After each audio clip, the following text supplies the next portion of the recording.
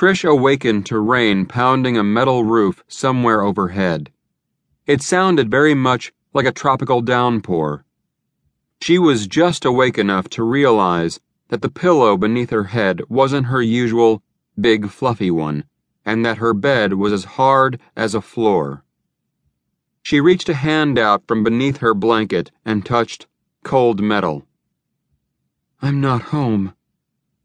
The thought crushed her. Everything came back to her. All the horror and terrible events must be real. "She's waking up," a familiar voice said. Anton. There wasn't any light, but she heard a click, and then there was. Debbie stood a few feet away, framed in a narrow doorway and holding a flashlight.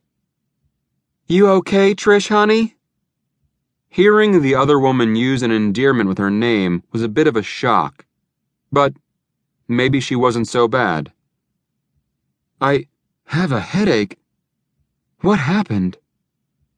Trish could see all kinds of boxes to either side of Debbie, boxes with chip labels on them. Anton answered. "You fell and hit your head. This guy came along and saved us all, actually. We're in a snack truck behind the grocery store." "I remember the truck, and a UPS truck too, I think. Where is this guy who helped us?" "Gone," Debbie said. "He helped me get Anton off the roof and then left us." Trish laid her head back down. "He helped get Anton down and left?" "That was a hell of a thing, too, Trish," Anton says. "He got the chair, the flashlights, and all the keys." "He's not coming back?" Anton shrugged. "He doesn't talk much. He just sort of waved and walked away." "He didn't talk at all. Might have been mute or something," Debbie added. "He was smarter than he looked." Anton coughed and said, "He was wearing a Walmart badge." "You one of those Walmart haters, Anton?" Debbie asked. "What do you think, Debbie? I look like someone who shops at Target?" he said, sticking his tongue out, leering like Gene Simmons. He pronounced Target like it was a French word. Trish found herself laughing right along with Debbie. Anton did have a sense of humor, at least. "So, do you guys have a plan?" Trish asked. "I'd say go for more supplies, but it might be better to wait till tomorrow now. I'm sure you could use the rest, couldn't you?"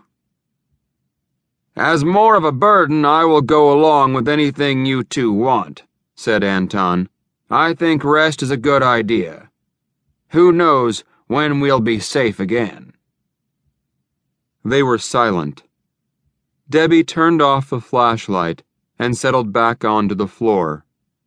Lightning flickered through the cab windows up front, and wind gusts rocked the whole truck as the rain came down even harder. "I'm sorry about Morgan," Trish said sadly. "I couldn't save him." She was beginning to wonder whether they had heard her when Anton said, "We're all living on borrowed time, Trish. We know you did the best you could." The rain was lulling her to sleep. Staying awake was a worthy ideal, but one Trish could no longer live up to. She drifted off.